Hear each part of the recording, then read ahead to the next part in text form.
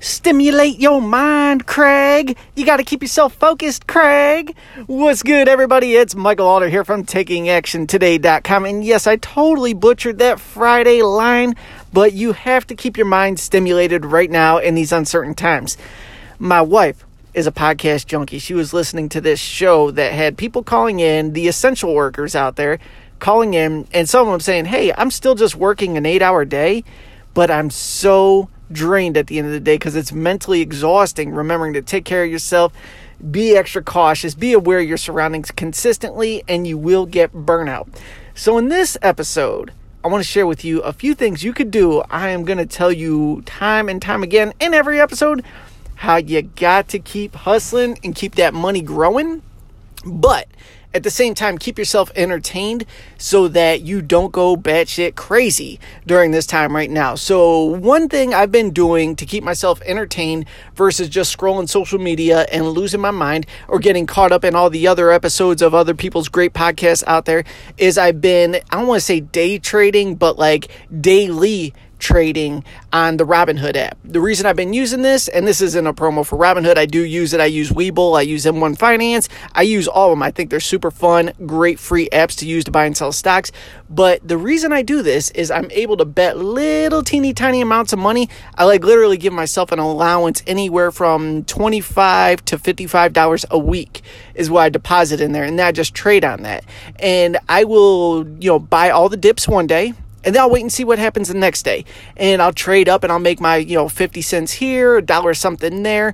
And just these little teeny tiny wins are, it's that positivity you need to keep yourself pushing forward and keep yourself entertained and occupied with being productive at the same time. Look, a win is a win is a win. And just sitting around consuming all this mass negativity that's going on right now, you have to occupy yourself from that. We're deep in it.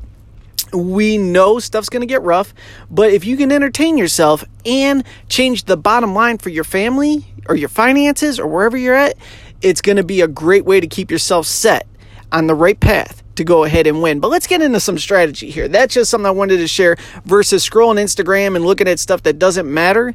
Do something positive, increase your finances, and learn something. But here's the important piece. When you learn something, I want you to take action on it. I have learned, myself included on this, is that I have great ideas like everybody else. We're all scared to launch because we are so afraid of criticism from people that just don't matter. They're not going to be our clients anyway. And now that we have time, put it out there. Start your YouTube channel, start your podcast, write your ebook, and launch it to the market there. Try new things and go in on it. I created a website the other day, and I was nervous to put it out to the marketplace. So what did I do? I went to my harshest critic on the planet.